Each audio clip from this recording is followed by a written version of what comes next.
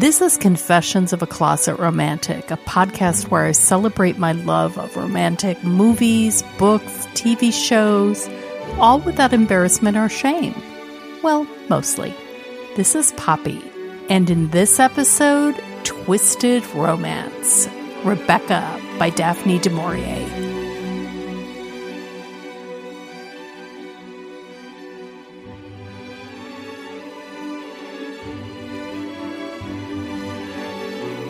I had a chance to watch the new Netflix version of Rebecca, and it reminded me how I once killed an entire book club with my choice to read this Daphne du Maurier novel. This was back in the day when book clubs were a fairly new thing. I was a voracious reader, so I thought, what could be better than sitting around drinking wine or coffee with my smart friends talking about books? Except my smart and funny friends only wanted to chat and laugh with each other, not necessarily read books, which I didn't know at first. The club was going about 6 months, and then it was my turn to pick the book.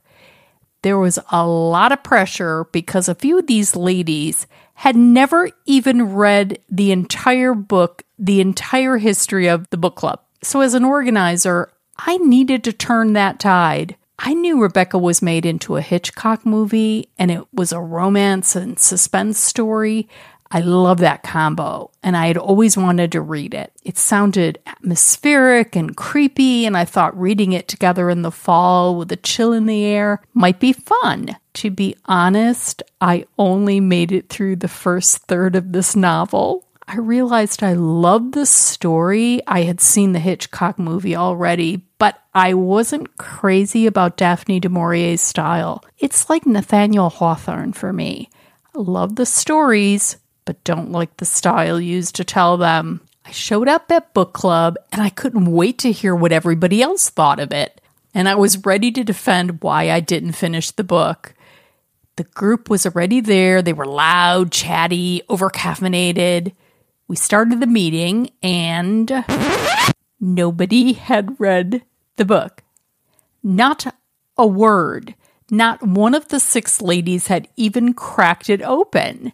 It was just a blip in the conversation. Nobody seemed especially concerned.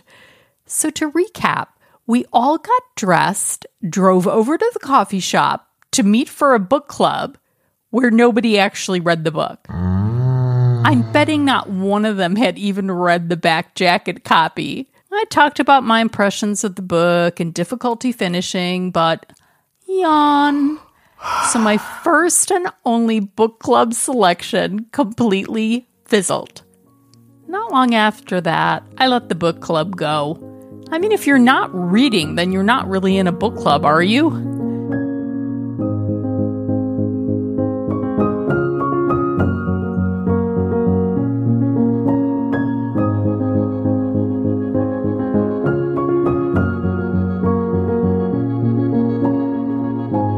I used to have a rule that I would always read any book that a movie or TV series was based on first. I've broken that rule many times recently, especially for Rebecca, because obviously I never even read the book. Though a well-done TV or film production will often drive me back to the original book, so that's a good thing.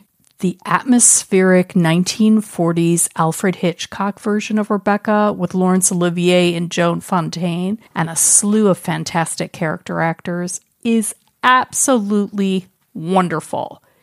And there have been other film versions, but recently Netflix took a stab at the story. It's really well cast, visually stunning, sexy, modern, not quite mysterious enough for my taste, but still well worth the time. Rebecca's Miss Havisham bedroom in this new production in icy shades of blue is worth a look alone. Mrs. Danvers, does Mr. De Winter ask you to keep the room like this? He doesn't have to. She's still here. You feel her? I wonder what she's thinking about you. Taking her husband and using her name. She just want him to be happy. Happy? No, he'll never be happy. She was the love of his life. In case you haven't read it like me, Rebecca is a 1938 novel by British writer Daphne du Maurier. It's narrated by a young woman who works as a lady's maid and falls in love with a wealthy, charming, but secretive man named Maxim de Winter while on holiday with this lady in the south of France. He owns Manderley on the Cornish coast. It's one of the largest estates in England. They decide to get married after a whirlwind romance. And after their honeymoon, the second Mrs. de Winter attempts to take on the role of Mistress of Manderley, and she quickly discovers that Maxim's first wife, Rebecca, died in a mysterious boating accident, and her memory haunts the place. It's run by the creepy housekeeper, Mrs. Danvers. In this modern version of Rebecca, Lily James, as the second Mrs. de Winter, hits the exact right tone to me. She's beautiful, quietly confident, but still young and inexperienced enough to be thrown off by the massive house and that creepy housekeeper.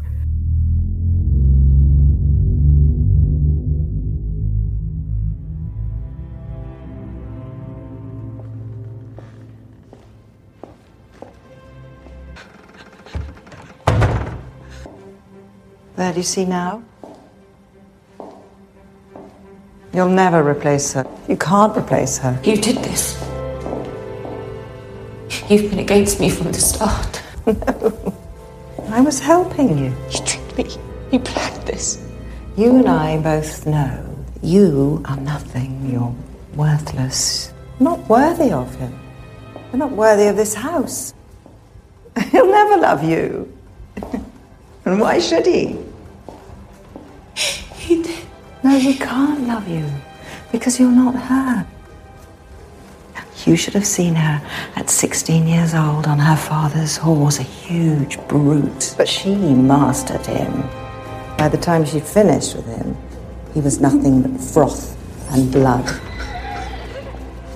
I've let her down, allowing you here for so long. She won't stand for it. I'll see her in hell, Danny. I'll see her in hell first. Rebecca's dead. She's dead! He'll leave you, he'll divorce you. And then what'll you do? I'll just go. You'll go? Go where? You can't remarry now. You certainly can't look after a house. You don't have any family to support you. Armie Hammer as Maxim is the right blend of charismatic, hunky sex bomb, yet aloof master of Manderley. Laurence Olivier plays Maxim in the Hitchcock version, but Hammer definitely has more than a hope in hell of attracting a gorgeous young second wife in this Netflix version.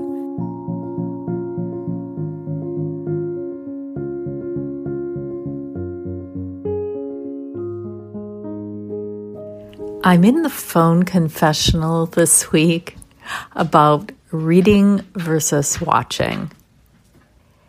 I have always been a reading purist, maybe reading snob even. I mean, I've read my whole life and always kind of took pride about having read the book. I didn't just see the movie. I read the book and read the book first, of course, because to me, the original source material is very important. It's important to know what the author intended before you see the adaptation. You know, that makes sense. But lately, I have found that production values, I guess we are in another golden age of small screens.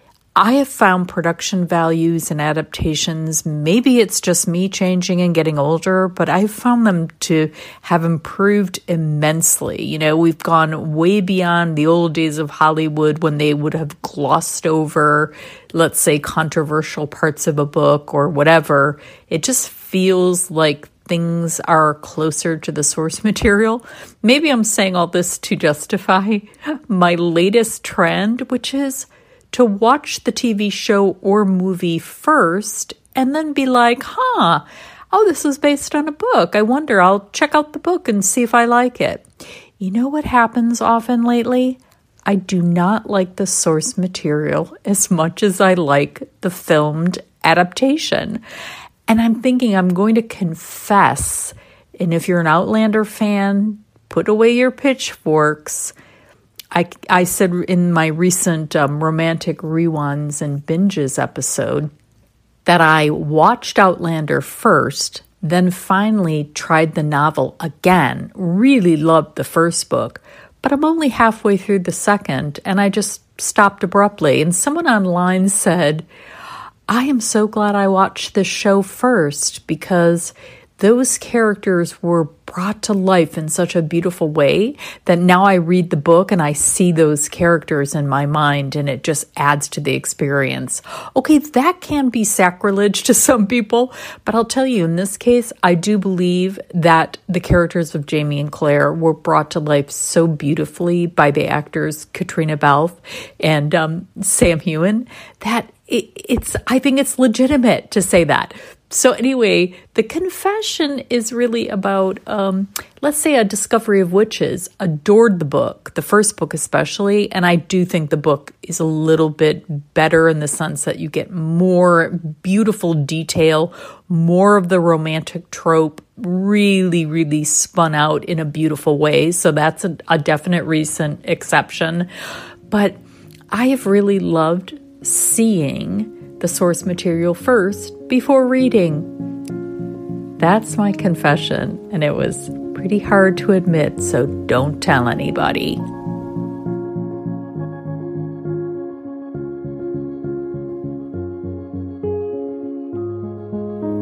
If you've seen any of the adaptations of Rebecca or you've read the novel, unlike me, I highly recommend the podcast A Novel Adaptation.